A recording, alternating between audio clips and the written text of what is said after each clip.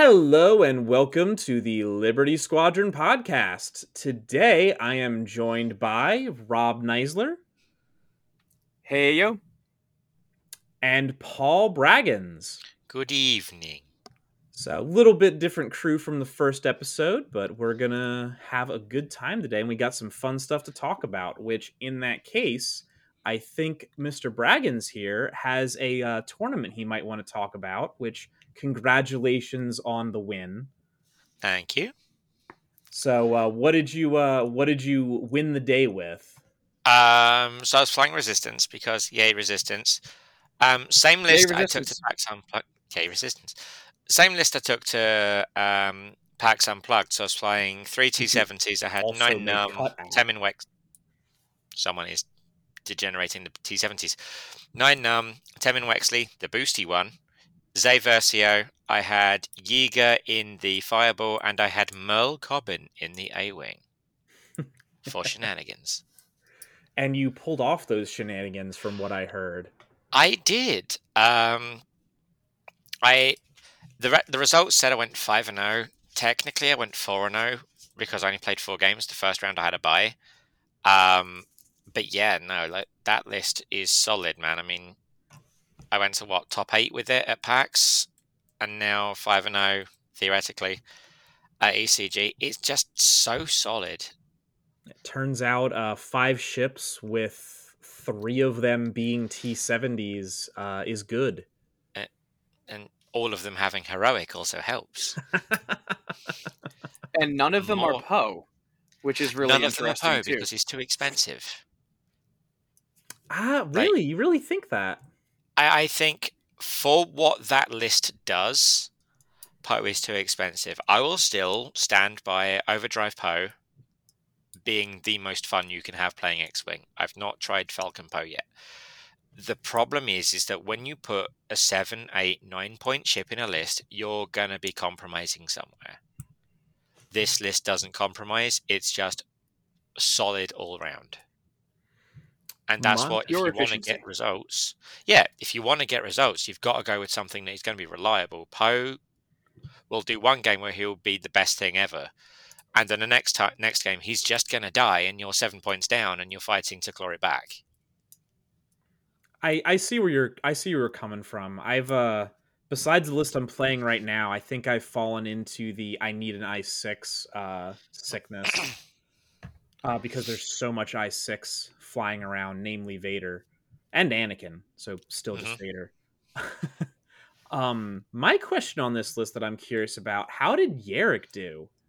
Because normally the main fireball you see is always, of course, Kaz, because he's just a T70 with 3 greens. So how did Yarrick do?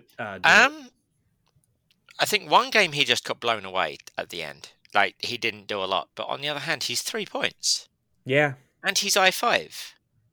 The I5 Mag Pulse, I'm sure. The I5 Mag Pulse really quite nice. That actually made it into the list for PAX because I was expecting to see more Naki a lot. I was expecting to see double or at least single reinforced decimators a lot. And I figure it would be a shame if something happened like reinforced token before the rest of my list shot at you. Yeah, I mean, even without Morna Key, Jam is good. It turns out Jam is good, and also the free, not free, but the guaranteed crit for crates. Having something in your list to have somewhat consistent crit generation is really nice for salvage. But also, it's nice to just have something that is that fast, so you can do the 3 forward, then the 3 slam. And if you do put him in a bad position to get a block on something where you know he's going to die, so long as it's not a TIE fighter or a droid, you're probably trading up. Very true. And he's I5, so he's pretty much, with considering how much health he has in that fireball, he's basically guaranteed to get at least 1 shot off before getting killed. He's not going to get initiative killed, most likely. I've had him initiative killed just through sheer dumb luck by Defender Vader before. That can happen. But that was it. That can definitely happen. I will say, looking at the lists here, one list that jumps out to me is Will Hayes with pulling the Lingava TIFO with Scorch, Backdraft, and Quick Draw. So he's pulling the outmaneuver Quick Draw at that. Every time I saw Bill playing, and bearing in mind he's got a 2-month, I think his baby's a month younger than mine. He's got a 2-month-old baby at home, so he's probably not getting a whole lot of sleep. Every time I saw his table, he had a smile on his face because he was just enjoying that list so much. I can definitely love super fast, right? They've got like the Need for Speed, John.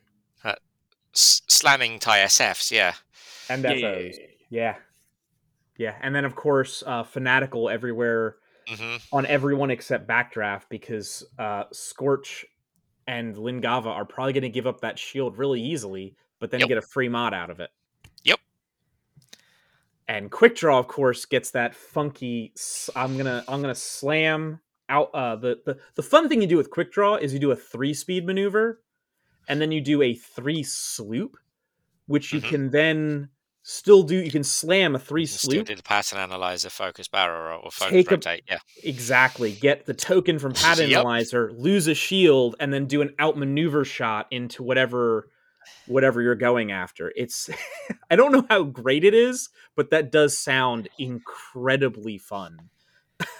It's the kind of play I think you make where Quick Draw is going to die one way or another, so you try to get her dead as quickly as possible, but you make sure she's taking at least 2 things with her. Yeah, exactly. If Quick Draw can trade for like 2 real ships, I say real in that it's not a Black Squadron Ace TIE Fighter or like BB-8, you're probably going to be doing well. Yeah. So, and I see Tom still flying the same list that I played against him at RSG with Flight Leader Ubel, Vader, Boy Vader, Boy Mauler, and Backstabber, actually. He swapped out, I didn't notice, he swapped out Countdown for Backstabber, so he went with all the boys. The list on here is wrong. He didn't have Backstabber. He had a... okay. He did have a... Whichever the striker is, that when you do damage, he can take a stress and cancel everything but one hit. Countdown, yeah. And probably the Black Squadron Ace TIE Fighter. Yes. Yeah, okay. That's the same list he had at Red Steel. And I played him round 5. And won. And I do hear that Ubel died a very unglorious death. Ubel died an unglorious death when he put Merle in his bullseye, failed to kill him, and then got shot at by literally everything else in the list.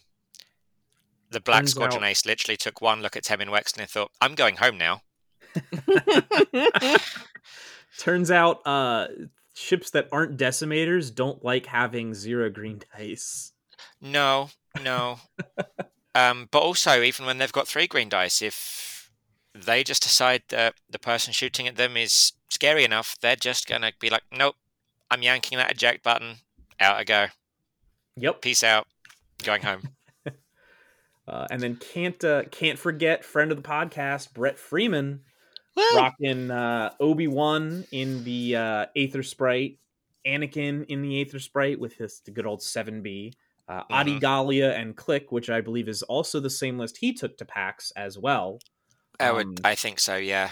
Extremely high skill ceiling list. I don't know if I have it in me to fly that. Brett makes flying Jedi look so easy, and the only way he manages that is because he practices it so much. Like, he's used this list, or a list very similar to this, I'm going to say probably for as long as I've known him. There was a small stint that I knew him that he was flying Empire here and there, but as soon as he was done with Empire, he was right back to Republic. Yeah. And it comes down to fly what you love, but also knowing what you're flying. Yeah, I honestly think Brett could probably fly a Delta 7 with his eyes closed. Isn't that the truth? Isn't that the truth? So, ECG, always an awesome event. Again, congratulations, Paul, to your win. Thank you. Buy or not, you still went undefeated. So, with a baby in tow.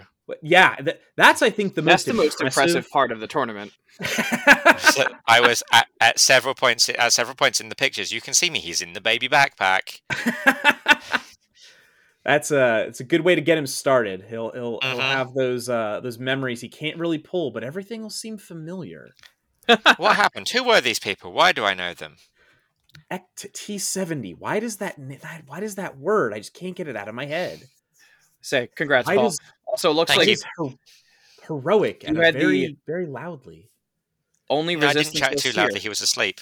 I was. That was really interesting. That I was the only resistance player. Oh, I didn't even notice that. And especially since Red Seal, 2 weeks before, there'd been like 6 of them. Mm-hmm. There's a lot of rebels, though. Extended. Yeah. Yeah, I don't know if we mentioned it was an extended tournament. So you've got your E-Wings. You've got Dash Rendar in there. I hate that ship.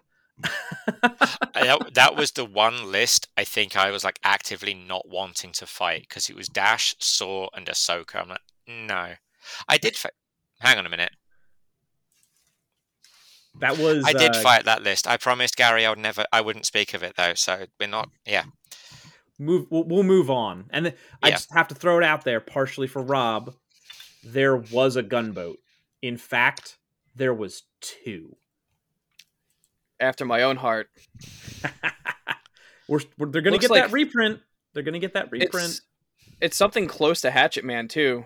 I don't think you can fit classic Hatchet Man in 2.5 anymore, but he has protons and clusters, so you have something at any range no matter where you are. Yeah, but you're also missing Vader. But I don't know. Any range munitions, that's close to Vader, right? Sort of. Well, but I mean, normally it was the gunboat plus Vader in the list for Hatchet Man. So you just had 2 ships that just hit like a truck. And you couldn't ignore either one. And a shuttle, yeah.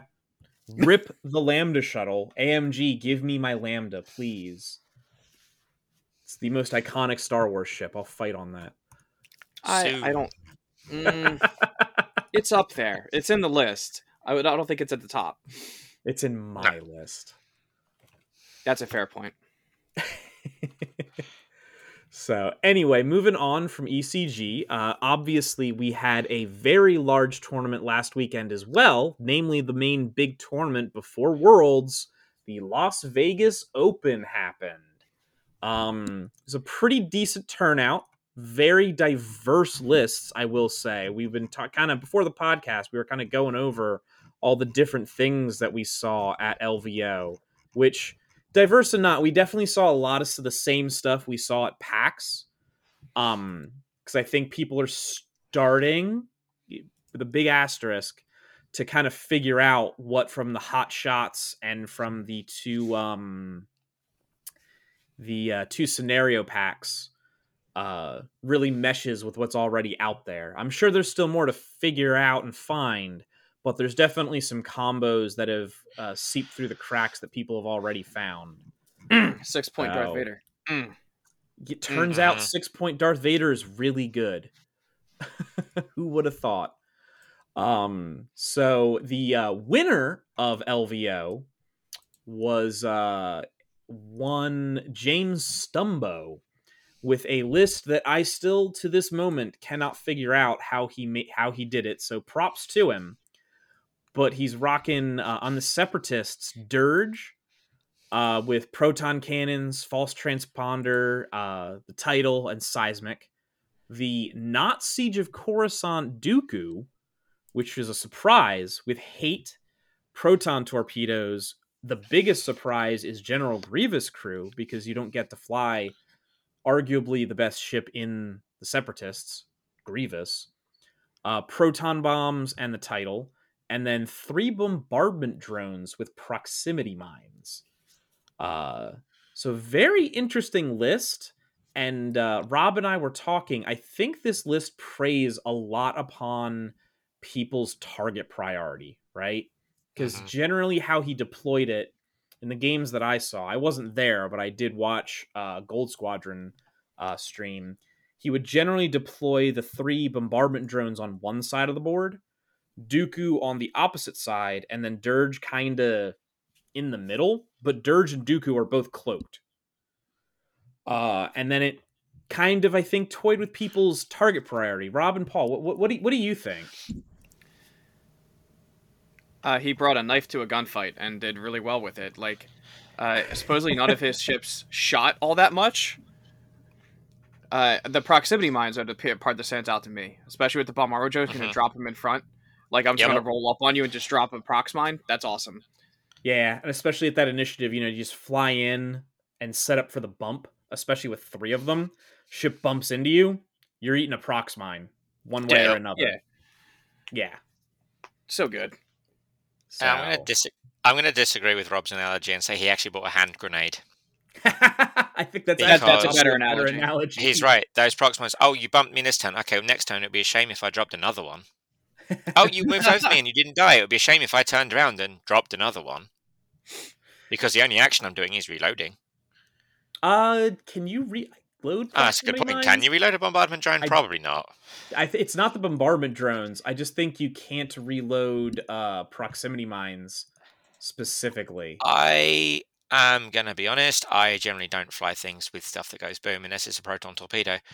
And out of respect for you, I'm correct. not going to talk about you those. Get 2 charges of prox mines, but it specifically states... It cannot be recovered. Okay. Yeah. But still, that's still 6 proximity mines. If you engage those first, Dirge and Dooku are coming after you. Mm-hmm. If you go after Dirge or Dooku, they're not going to die because they're cloaked, and they're just going to tank the shots even if they do start bleeding damage. Meanwhile, the 3 bombardment drones are just happily sitting on objectives as far away from anything else, just gathering points. Sitting on rocks, because they can still do that. Dirge also has my favorite upgrade in the game, which is the proton cannon. I have been on the receiving end of a proton cannon recently, and I don't like it. I have been on the receiving end of a proton cannon once. It was on Huxeld Gaming about a week after they came out. Never again. It went poorly. It's what if HLC was angrier? What if HLC hurt? Yeah, absolutely. Yeah. You know what it reminds me of? It reminds me of the Mangler cannon from 1.0. Yeah, I can see it. So... See, this list reminds me of a really dumb list I never got to fly in 2.0 but really wanted to, where I had a Star Fortress that was paired with a bucket fireball that had Amelin Holdo and a cloaking device, and you just cast a cloaking token to the Star Fortress and fly it around with 3 agility and drop bombs. I think this list performs better, but it has the same wacky element. I like same it. Same vibe. See, you were just in the wrong place at the wrong time, Rob. Absolutely. Maybe I need to play Separatists. You could have won LVO. Yes, you do need to play Separatists. But anyway, so the second place list was Patrick Hansen with Defender Vader, the big, the bad, with Malice, Juke, and Heavy Laser Cannon. Hey, look, there's Heavy Laser Cannon. Mm-hmm. Captain Faroff with Seventh Sister, just goes hand in hand. And the ship I'm most interested in is Second Sister in the TIE Interceptor with Extreme Maneuvers, Ruthless, Shield Upgrade, and Sensitive Controls. So you can get those Extreme Maneuvers boosts in the system phase with Second Sister, which I think is just the places you can end up, or the ways you can knife fight with that. Yep. It's kind of going back to an almost Echo level of pre-movement repositioning. Yeah, I can definitely see where you're coming from. The trick is that Second Sister gets 3 green dice and Force and can take evades and doesn't mind spending them, unlike Echo. Love it. Yep. And can just sacrifice the Academy pilot for extra damage. Or Captain Faroff, for that matter. Which, the last ship is a little old I-1 Academy pilot who just likes to hang near objectives or carry things. It's his first day. First day flying with Darth Vader and Second Sister. That is quite the first day out of the Academy. He's the tour guide. So, unfortunately, we will mention that in the final table, Defender Vader rest his soul, did decide to fly off the table. Patrick was behind, and Dooku had done a move that was going to bump Vader, and Vader really needed to not have to only take range 0 shots. So Patrick had Farroff coordinate a boost to Defender Vader, and when he did that, there was a rock that they had cornered at the top of the board, and I'm looking at that Vader, and I'm looking at that rock, and I'm going, that's too far. Lo and behold, Vader 4K'd off the board. It was a risky maneuver that I think he had to make, because had he not, range 0 shots weren't going to get him, because he was already behind. Range 0 shots weren't going to get him back in the game. So I definitely understand where he was coming from, but a small misjudgment like that was enough to end the game, unfortunately. But congrats to both players, because they both have Worlds invites. So hopefully I will get to see them out there, and hopefully not have to play against either of them. And that's Chance just cursing himself to playing one of them round 1. I'm probably going to play... I'll take that, because that means I made it through the LCQ. So I'll take that. Oh, good point. Yeah. Because I don't have a Worlds invite. So I have to play in order to win Worlds... Play the last chance. Yeah, last chance qualifier. It's Chance's last chance. I think I got this. I did it last time. So... But yeah, I just gotta play 18 rounds of X-Wing to win Worlds. It's fine. I got this. 3 days. It's fine. Yeah, you don't need sleep. Yeah, it's fine. I'm not gonna hate myself after the end of this or anything. No, it's fine. It's fine. That's what I'm. It sounds kind of dumb. That's what I'm partially training for. Just trying to get back in better shape so I can handle standing playing X-Wing for 18 rounds over 3 days. It's not a bad idea. It really isn't. My knees are killing me. I mean, it really isn't. If you've never played in a big, large scale tournament before that's over 2 days, which hasn't been a thing around here for a while. Most of them have only been 3 to 5 rounds and no cut or anything like that in a second day. You feel it. You both in your body and in your head. So I will never forget how tired I was driving back from the Nova Open. Yup. 5 rounds day 1, crashing out the top 16 day 2, but my knees just no. I remember after making cut at Nova, realizing I had to play Brett first round in the cut. One, I barely slept. Because I was just trying to go over every possible outcome in my head of how I could try to win. And then I woke up, and between a combination of playing 5 rounds and not sleeping, I probably didn't put myself in the best scenario. And Brett outplayed me. So hats off to Brett for knocking me out of cut at Nova. I haven't forgotten. But moving on, some lists that I wanted to talk about, because as I mentioned in the episode you will be able to hear before this, I've been flying a 6 ship first order list, because Resistance gets stinky 5 ships. I get an extra one because first order is better. We can get 6 ships if you want to. Get out of here. We just don't want to. Yeah, right. Yeah. So Mitch Hurst made it to top 4 with the same list that I've been running, except he's been running a tractor beam on Gaelic at I-5 instead of ion cannon, which I have thus taken that idea and run with it. And in the limited testing I've done so far, I really like the tractor beam over the dual ion. But then the other list I want to talk about is in day 1, coming in at 7th, one of the 4-in-1s is Malorus, Gallic with the tractor beam, Scorch, DT or Scorch. Yeah, bigger Scorch. Bigger Scorch.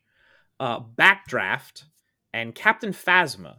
So you drop static and recoil and pick up 2 SFs, which are also all I-4.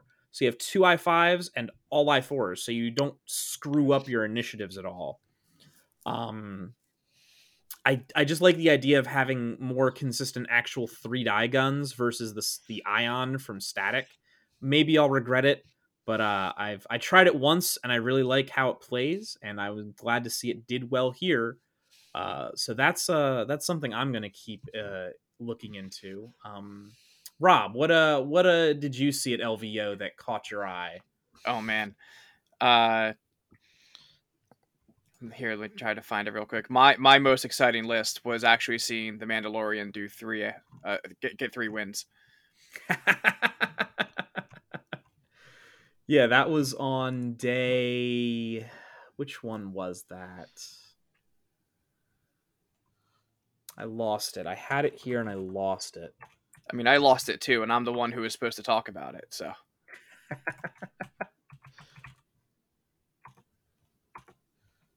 Now I can't find it. But regardless, there was a Boba Kanan. It's Boba Kanan Mando. Boba had Elusive, Proxmines, Marauder, Ahsoka Tano, and Veteran, which I feel like that's like his standard loadout at this point. Kanan with Maul, and then the Mando with Fearless, Marksman, IG-88, Lando, HLC, Babu Frick, and the title. Hey! Oh God! You can't not. It's hilarious. But I just like seeing the Mando on there.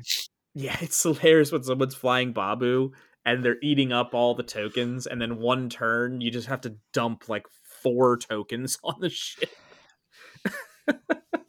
But sometimes being able to save all those tokens can win you the game. I've seen it happen. Being able to discard stresses and stuff on the Mandalorian to free up that dial because it does not have the greatest of blues. There are no elicits on this list. This can't be hidden complete, right? Because it's the Mandalorian. That's not how that works. It has to be part of the list. Isn't Babu freaking illicit? He is. True. He is an illicit. Is he hidden underneath the Razor Crest title? Just pops out in the middle of the match. It landed on him. Surprise! Every time you flip the Babu card, you have to go hey hey hey every single time. Oh man, that'd be hilarious. So, Paul, is there anything at LVO that caught your attention? Right. Day 1 in 10th place, Blue Squadron Novice. Very familiar looking list, just with a few tweaks. Oh yeah, how about that? Aloasti, Zay Versio, Jarek Eager, Roby Tice. Roby Tice, the I4 3.8 wing that no one really knows what that does. This is the first time I think I've ever seen it on this Fortress, if I'm going to be honest. I don't know what anything in the Resistance does. Except annoy me. You should know plenty what the Resistance does. I use it against you all the time. Because it does stuff to him. That's why he just doesn't care. What Roby does is after you defend at range 1, if the attacker modified its dice, the attacker gains a deplete. How much is Roby? 3 points with 4 loadout. Okay. Heroic and baffle. Yeah, I mean that's what I had. I don't know. I think yes, Roby being I4 means you can match your initiatives better, but I still think Merle is the better choice. I think and this will never happen, but if I was flying that Resistance list, I think I would also probably go with Merle. It's not hard to line up that bullseye, and with all the Bobas and Oobles and whatnot in the world, it's even easier to line up that bullseye. And, it's not really Merle's bullseye. Like Merle has to be in your bullseye. Oh, see, I don't know how Resistance works. Merle plonks himself in your bullseye when a friendly ship at range 0 to 3 of Merle shoots at the ship that's got Merle in the bullseye. They roll 1 less green dice. Yeah, I heard Boba loves rolling 1 green die with a reroll. I heard he loves it. Many things love having green dice taken away. It is known. There was another one that really entertained me. Hang on, where are we? It was on day 2. It was the Anakin Y-Wing list. Just because it's liberally distributing torpedoes at everything it comes across. Here we go. Big Stella, 22nd place, 3 and 2. Anakin Skywalker in the Y-Wing. Oddball in the Y-Wing. Matchstick in the Y-Wing. And Wolf. Oh my god, how did I miss this? That's three sets. On stream. But the this was on stream. The Anakin build just looks funny. Anakin with instinctive aim, torpedoes, a weapons systems officer, and R4 astromech and synchronized console. So he fires the torpedoes with instinctive aim, acquires the target lock, passes the target lock to Oddball, who then fires his torpedoes. If he doesn't spend his torpedo target lock, passes the target lock to Matchstick. This is hilarious. I love it. And don't forget, Ahsoka Tano, if someone needs to take a target lock instead, Ahsoka can give them a focus. Yep. Is that basic Wolf and not that's Scenario Wolf? That's basic Wolf, because Scenario Wolf can't take Ahsoka. Right, that's... Yeah. Yeah.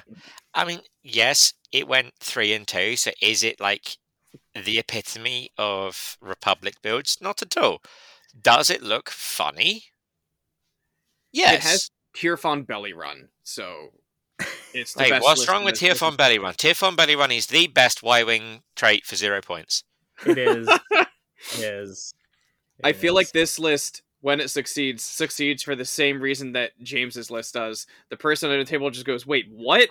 And I don't know what to do. And then I really wonder what it's like to play against that list in Salvage, where when you shoot the Y-Wings, your crit turns to hit while they're not critically damaged, and they generate crits really easily, as it turns out, with proton torpedoes.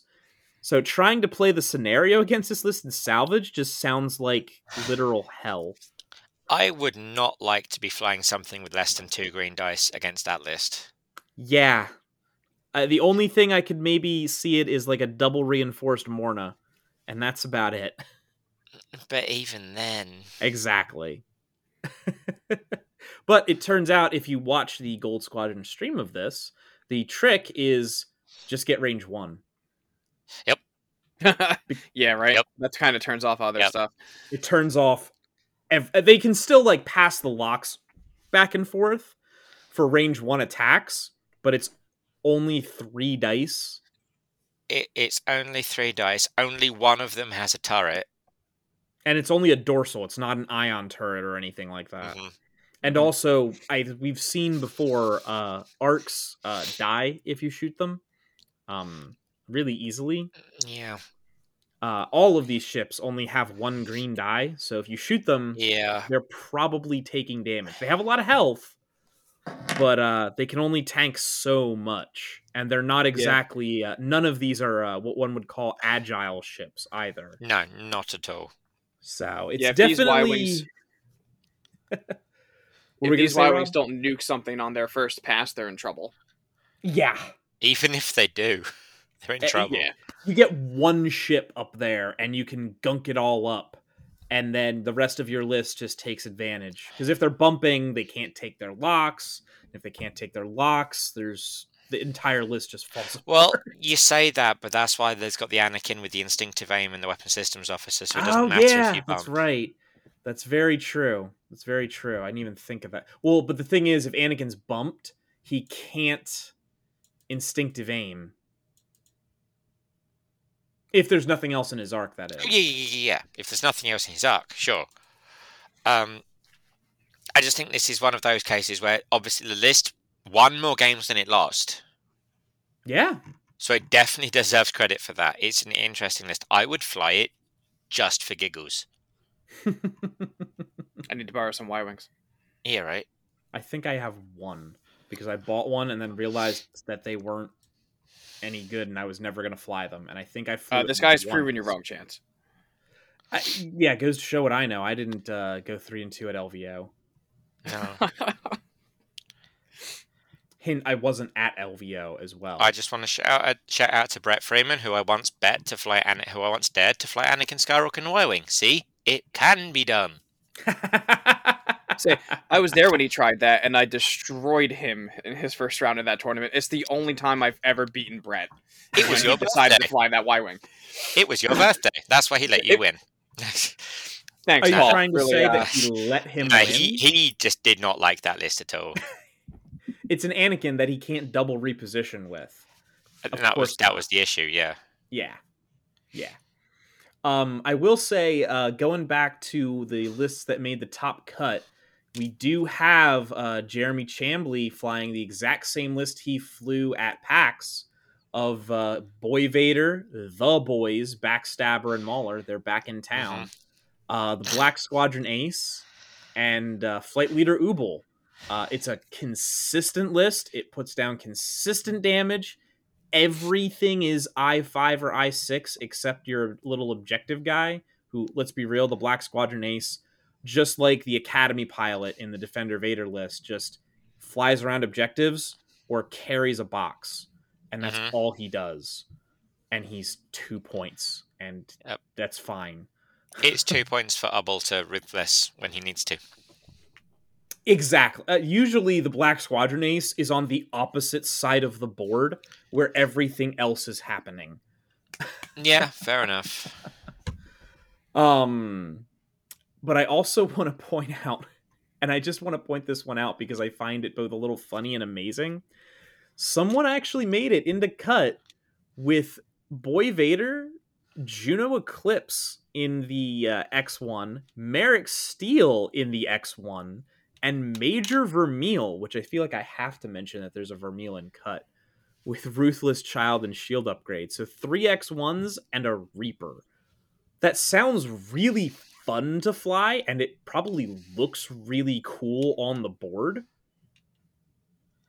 I'm surprised I'll agree that with it made it this far. Yeah. I'll agree with all those statements. Yeah. When I look at the TIE X1, I look at it as being comparable to a T-65. Where in terms of points, in terms of what it can do, like just as a chassis. I look at this and I think it's three X-Wings and a U-Wing. And traditionally, we know that doesn't necessarily work. Mm-hmm. This worked because whoever I'm looking at List Fortress, so I can't see the player's actual name. Obviously got Gavin. very, very, very, very clever and practiced a lot. I'm sure he also used the fact that, obviously Vader hits hard, and then Juno and Merrick are both I5 to try to get initiative kills in. Juno just scooted. Juno and Marek probably scooted round the edges of the board. Vader dangled himself out there like a bait that no one was ever going to be able to kill, and Vermeil just did Vermeil things. I will say something, and this list doesn't have it, but something I saw recently that you can do with Juno Eclipse that I didn't even think of is passive sensors on Juno Eclipse, which means at I5 she can take a target lock and then boost. Yep. So you get a engagement I5 boost to either potentially arc dodge or get a better shot, so you can kind of take your target lock later and then boost it whatever you're target locking, which I think is cool. I don't know how useful it is still, but it's a neat interaction. Oh, she's still got the advanced targeting computer, so she was still boosting to range 1, then she's rolling 4 dice with the free hit to crit, right? Correct. Hey. I5. It's something to see. It's something to laugh at. Yeah, it's interesting to see how X1 is succeeding too, because historically any X1 that's not named Vader doesn't do particularly well. I also like that Major Vermeil has Baby Yoda on board. Yes. Yes, he does. I was gonna say though, the T-65, just like the X1, normally the only pilots that do good in them are both Force users and of the Skywalker family. Wedge, you see Wedge here and there, but really Luke is the go-to pilot in the T-65, and Vader is the go-to pilot in the X1. I don't know, man. Jax Porkins is making a big comeback lately. 4 points, Kamikaze Porkins. You can't go wrong. Yeah, man. I want death boost into an unstable engine explosion. Come on. Yep. I've seen it. I've only seen it happen once, and it only did damage to my opponent. That's unfortunate. Sometimes it'd be like that. Maybe for them, I was very okay with it. Of course you were. Yeah. So if we're talking about the cut, one other list I wanted to bring up, especially because for the second week in a row, Liberty Squadron podcast is a majority Resistance podcast, there was a Resistance list in the cut. Yay! There was consisting of 2 A-Wings, 2 X-Wings, and a pod. It was Lulo with Heroic Predator shield upgrade, Tally with Proton Torps, which we're going to talk about in a minute. Never seen that before. Yeah, I know. I definitely want to talk about that. 9 Numb with Marksmanship, Pattern, Mag Pulse, Jamming Beam, Zay Versio with Heroic, M9G8, and then Finn with his Heroic Elusive and Perceptive. I like all the pieces. I'm not sure about taking torpedoes on an A-Wing. I don't think I've ever locked with an A-Wing in the entire history of me playing this game. What do you think, Paul? I've locked with an A-Wing when, for some reason or another, the A-Wing has already had a focus. Or if I knew that I wasn't engaging this turn, so I'd engage next turn. Exactly. Tally with torpedoes, I get it. She's... what, 4 points now? She's a cheap torpedo carrier at I5. Yeah. But there is nothing in that list because the pods can't coordinate, right? I think they have a red. I think it has a red one. Oh no, that's BB. Yeah, no, they do not have a coordinate. They have a jam. That's what. So there's no way to give her the second mod that makes the proton torpedo reliable. So I would question the logic of putting torpedoes on Tally. I feel like Profits would be the better way to go. She still has a missile slot, right?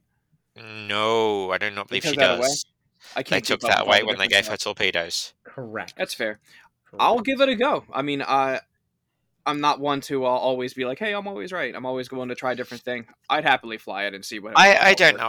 I've got Yasby up right now, and she can take... So I'm looking at what her upgrades. She can have 3 talents, a torpedo, a mod, and a tech, right?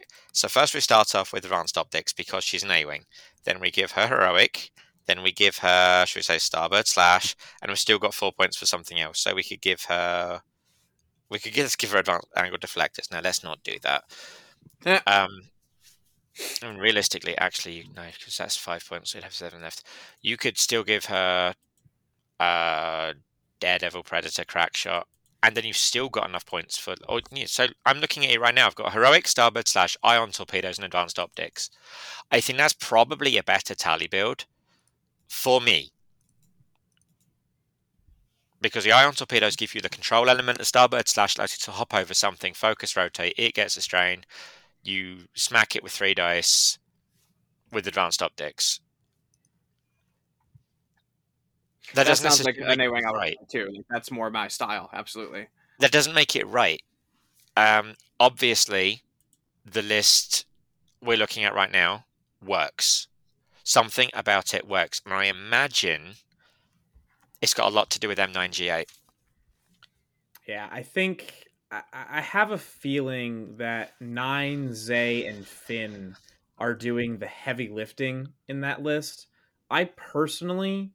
and I know Lulo has a shield upgrade. I personally don't believe in Lulo. I feel like she's a attempt at having a crappier version of a 4-point T70 that Zay already fills as a 4-point T70. It's definitely an interesting take, and I'm sure, if the dice goes well, that I5 proton torpedo, as everyone knows, can definitely set the pace. But just looking at it, I would do it at least once just for the look on somebody's face where I'm like, my A-Wing's firing a proton torpedo, and they're like, what? Mm-hmm. So I'm looking at how I would do it, and I would probably have 9 hit whatever I'm hitting with the Mag Pulse or the Jamming Beam first. Zay would have a lock on Tally, which would allow her to reroll 1 dice without spending the target lock. So you've jammed off whatever green token they have, and then it doesn't necessarily matter quite so much that you're only rolling a single modded torpedo. It's true. Also, I'm not a big fan of Predator on T70 on RZ2s. I'm going to be honest. I would, again, probably be looking at Lula with Starbird Slash and just be hopping over things and focus rotating. Mm-hmm. Keeping her less out of arcs, because a 2-die RZ2, even with shield upgrade, is not terribly long for this world. No. Especially at 4 if your opponent has Merle Cobbin. Sorry, We've come Keith. full circle. Yep. Resistance infighting. Who's Paintball. the best RZ2? Resistance. ZZ. ZZ is the best RZ2. I don't think there's I don't know. No contest. Is she at 5 she's also points? the most expensive one, yeah. So, in a vacuum, yes, she's the best. In a list, that becomes a bit more debatable. Yeah. I've been seeing ZZ a lot. Slow and a T-70 X-Wing. I've been seeing a lot of the 3-point A-Wings, or A-Wings, honestly, especially because Zay exists. Yeah, and absolutely. For any of the other A-Wings, let's be real. I will take a 4-point T-70 over a 4-point A-Wing, and I don't care about initiative any day of the week. No. 3-point RZ2, though, on the other hand, has a lot of utility. Yeah, especially if you either don't want to or are already taking pods. Yeah. The 3-point A-Wing was our consolation prize when it took our Y-Wings away. The Y-Wings, I have opinions on the Y-Wings. I will say, too, I think having at least one 3-point A-Wing in the list helps, because the T-70s aren't necessarily... They have a boost, but they're not particularly fast, generally.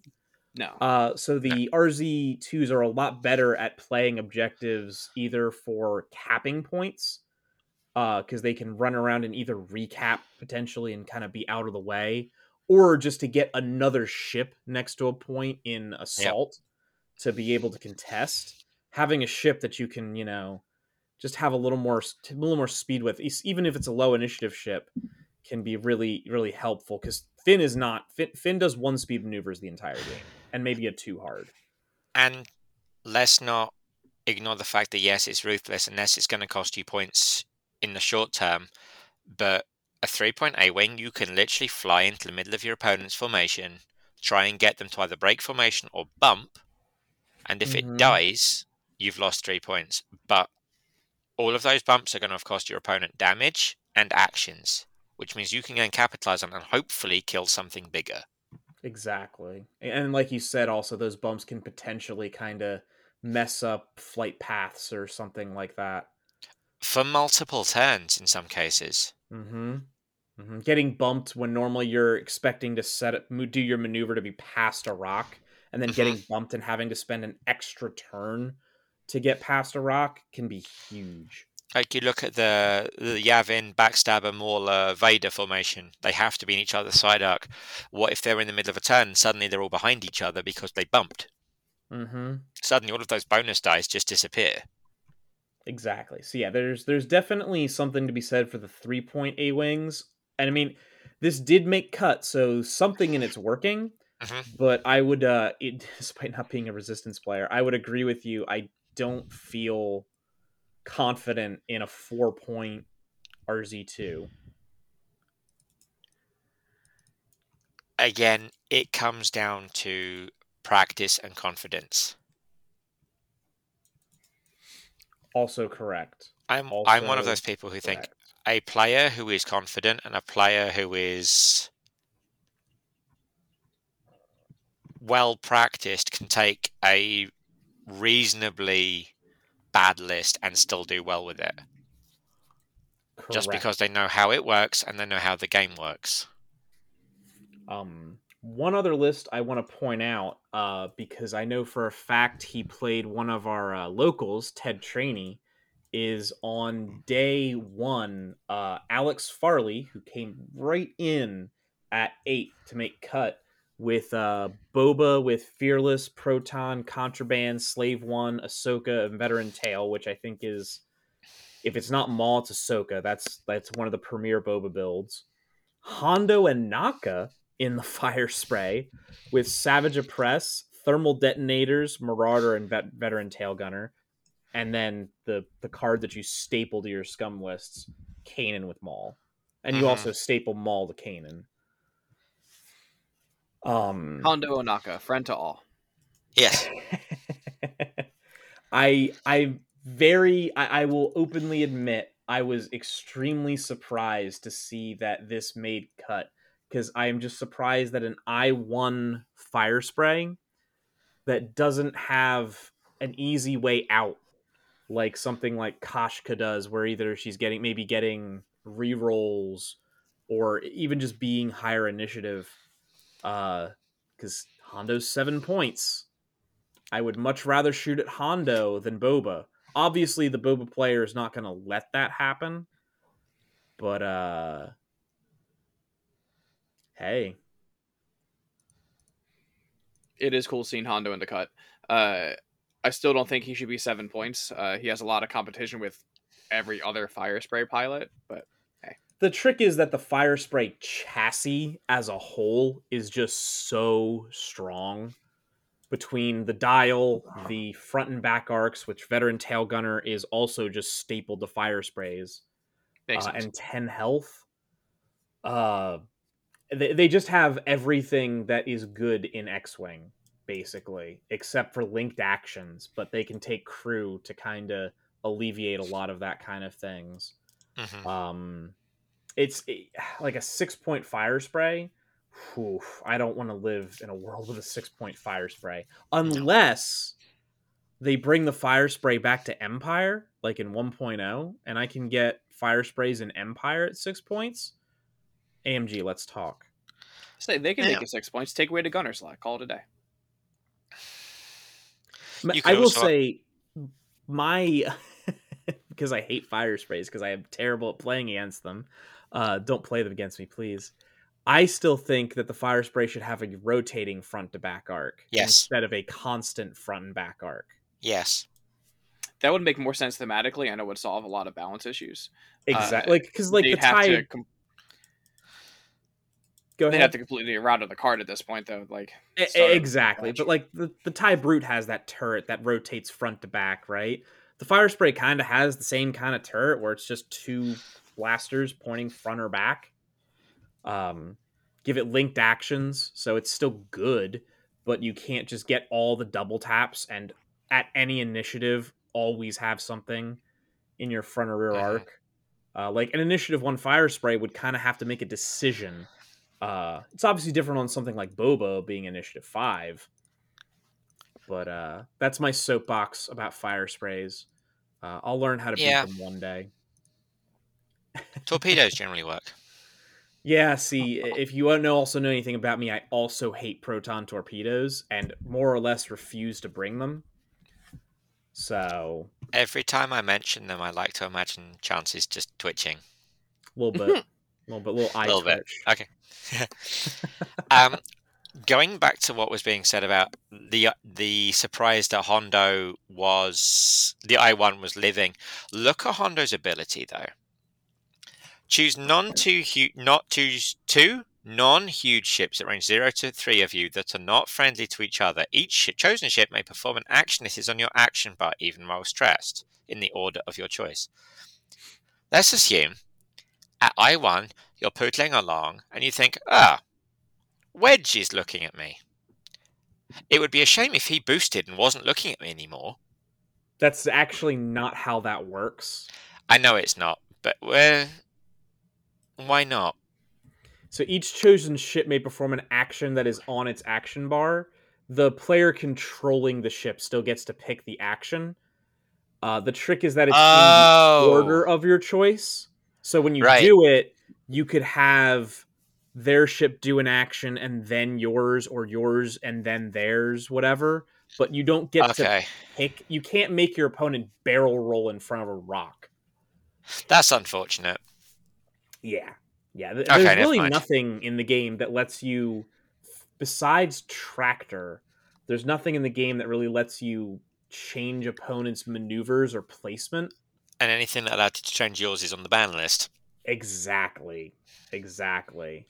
Okay. Because people for a bit thought that Crew Hondo, because I think Crew Hondo is actually worded very similarly. It is. Almost exactly. Yeah, exactly. So people had that thought when Hondo Crew came out. It doesn't work like that. Okay. You know what the real big difference? You know what the real big difference between Crew Hondo and Pilot Hondo is? What is that? There's a couple, but the one that stands out to me is that Pilot Hondo does specify a huge ship. You can't do it to epic ships. Crew Hondo doesn't, so you could totally just coordinate a raider. Yep. And funny you mention the raider, because I believe that Rob has a small but epic announcement to make. I'm here all day, folks. Enjoy the veal. So I'm a big proponent of epic play. For a few months, one of our local squad mates, John, created a bunch of homebrew epic points. We've been using them for a bit. We've been enjoying them. Recently, over at RSG, they asked if they could have them, so we handed them out. I got permission from John to spread them out super publicly. So you will find in the show notes a complete list of epic ship points and loadout values you can use to play epic at home in 2.5. The only thing I ask is that if you do use them, feel free to email us at libertysquadronpodcast@gmail.com. Give us some battle reps and tell us how we can improve them so we can keep on moving forward. And also, I will also mention, which I'll have in the show notes, we do have a Liberty Squadron Discord, which there is also an Epic channel, which does have activity. And we would love to see you there and talk to you. I probably won't talk to you about Epic because I don't play it. I own a Raider and I don't even remember what it's called. The ship that carries ties. It's the Gozanti. Thank you. I own one. So I own both of them because they're both cool. But I've played Epic once ever. And I don't know if I'll ever play it again. I mean, fair. But there's plenty of players in the area that do want to play Epic, and I have watched some of the Epic games, and the points list that John has come up with, I think, is phenomenal. He's put a lot of work into it, and he's done points changes to it as well as the other points changes have come out. So it's not a static list. It does change as everything else changes. It is a living document, absolutely. Yes, that's the word I was looking for. Thank you. So props to John. Awesome work. Someone has to keep Epic alive. I don't want it to die. I just don't have any interest in playing it. Mm-hmm. If AMG won't do it, we'll do it ourselves. Exactly. So, I think we do still have some upcoming events too. I believe the next one is at Red Caps Games, February 11th. Signups are up for that on Facebook, I believe. I don't know if they have a Longshanks. Rob, you have an event upcoming. I do. I have an upcoming tournament at Showcase Comics and Games in Swarthmore on Saturday, March 4th. I do have a Longshanks up. There's a link both in Facebook and in the Discord. Which that I will preemptively warn anyone, that is the Grit Good serious tournament, because that's one of the last, if not the last tournament around here before Worlds. So people are going to be practicing. It's going to be a great time. I'm excited to see what people bring and play some good games. You guys bring your A game, and I've got plenty of prize support to give out too. Speaking of which, I've got another announcement. Local player Ted came back with a whole bunch of prize support that he's been giving out to all of the stores around. I will be using some of it at Showcase. Big props out to Ted, AMG, and all the staff at LVO. Specifically, I believe Courtney was her name, was the one that helped Ted hand a bunch of stuff out, because he mentioned that he knew a lot of the community organizers in the area. So a lot of the stores in the area are going to be getting Inferno Squadron cardboard to give out. And I also have a set of Smoky dice that I will be handing out to the winner of the Showcase tournament at the 4th. There you go. We haven't had dice as a prize in before the dark times. Yeah, well, so that'll let's get it going. And then we still do have on March 25th a tournament at East Coast Gamers. We say it every single time, but Mike Bird knows how to run a tournament. He is an awesome guy. He already has great prize support. And like Rob mentioned, he will also have some prize support that Ted brought from LVO. Thank you again, Ted. And then lastly, I believe we still have to get more details, but there is a Red Seal Gaming event planned in March as well. Last thing I do want to mention, because I made it out there recently, the new Top Deck Games in Jersey, which used to be the go-to store for X-Wing gaming before the dark times, opened their new location recently. It is amazing. It is, yes, it is massive. It is incredibly clean and new and fancy. The store is amazing, and the play area is equally massive and amazing. And apparently, they're adding a kitchen in as well. Yes, they are. Which, if any of you ever played at Gamers Heaven in Phoenixville, being able to play X-Wing and then have someone bring chicken tendies out to you while you're playing is premier level X-Wing. That was the one thing I really missed from the old Warboard games I used to play in Bromley in London, back before I moved here, was that you'd go downstairs, you'd make your food order, toddle back upstairs, get back to playing X-Wing, and then a burger would arrive. Like, burger and nachos while I'm playing X-Wing, and I didn't have to put in any effort. Yup. Yeah. So I believe right now the plan there mostly is Thursday nights for X-Wing. I will ahead of time let you know there is a table fee per se at Top Deck, but I like how they do it. It's a $10 charge to play at a night, but you're actually buying $10 in store credit. It's not just a fee. So you can save that up. You can spend it right away. Whatever. I actually used that $10 plus some credit I had gotten before they moved to buy some Star Wars Legos for my desk at work, and I already put them up. Yes. So there is a price to play, but I think it's really cool how they worked it out. And then also, Rob, you guys generally come out on Tuesdays at Showcase Games as well to just play either casually or if someone's looking for practice, find us in the Discord. And I can almost guarantee you can find someone to play, either to teach you if this is somehow through some happenstance, this podcast is one of your first introductions to X-Wing, or even if you're just new to the game in general and are just looking to learn more. We will gladly teach you or kick your butt if you're trying to get good. So with that, I think that about wraps it all up. I'll mention it again. I will have the Discord link and the epic points in the show notes when we post that up everywhere. But otherwise, Rob, Paul, thank you for coming, and everyone have a great night and grit good. Good night, everyone. Good night.